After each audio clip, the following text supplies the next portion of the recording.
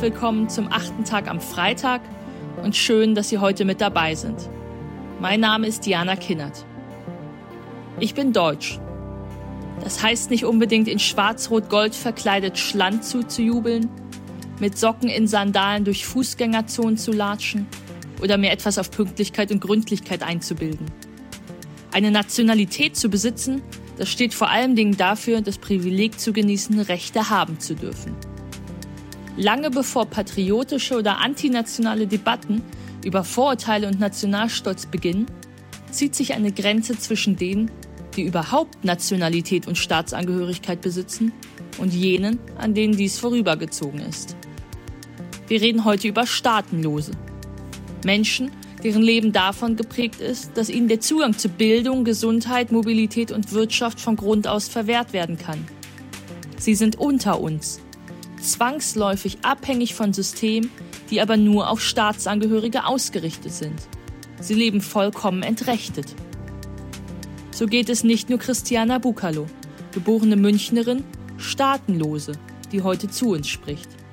So geht es 15 Millionen Menschen weltweit, über 100.000 Menschen in Deutschland. Sie sind Teil von Gesellschaft. Ihre Worte, ihr Handeln, ihr Engagement sind gesellschaftlicher Beitrag. Sie werden aber nicht einmal wie Gäste, geschweige denn wie Nachbarn oder Neuankömmlinge behandelt. Was macht das mit einem Menschen? Mit seiner Identität? Mit seinem Selbstwert? Und wie kann eine Zukunft der Staatenlosigkeit aussehen? Ich bin sehr dankbar, dass Christiana Bucalo, Initiatorin der Initiative State Free, heute zu uns spricht. Viel Spaß mit Christiana Bucalo im 8. Tag am Freitag.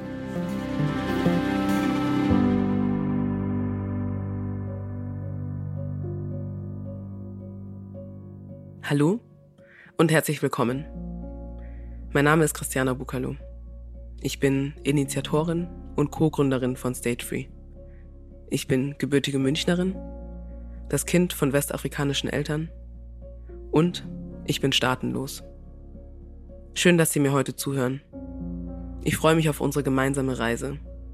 Eine Reise in eine Zukunft, in der unsere Nationalität weder unser Recht auf Rechte noch unser Recht auf Zugehörigkeit bestimmt. Liebes Deutschland, wieso willst du mich nicht? Wieso liebst du mich nicht? Habe alles versucht, doch war nie genug. Hab dir alles gegeben, doch du nahmst es nie an. Wollte Glück mit dir leben, doch kam nie an dich ran. Vor 3 Jahren schrieb ich diese Zeilen in mein Notizbuch. Damals war ich verletzt und enttäuscht. Heute verstehe ich, dass ich auch angekommen war. An einem Punkt der Konfrontation und Auseinandersetzung mit einem ganz bestimmten Teil meiner Identität, den ich lange kaum begreifen konnte. Meine Staatenlosigkeit. Staatenlosigkeit beschreibt den Status von Menschen, die von keinem Staat als Staatsangehörige anerkannt werden. Sie haben keine wirksame Nationalität und deshalb kaum Zugang zu ganz grundlegenden Rechten. Schätzungsweise 15 Millionen Menschen weltweit sind von Staatenlosigkeit betroffen. Je nachdem, in welchem Land diese Menschen leben, können sie nicht zur Schule gehen, haben keinen Zugang zum Gesundheitssystem, können häufig kein Bankkonto eröffnen und nur begrenzt reisen. Das sind alles Dinge, die für den Rest dieser Welt häufig völlig selbstverständlich sind. In Deutschland leben über 117.000 Personen mit diesem Status. Über 30.000 dieser Menschen wurden wie ich in Deutschland geboren. Warum sind diese Menschen dann nicht deutsch?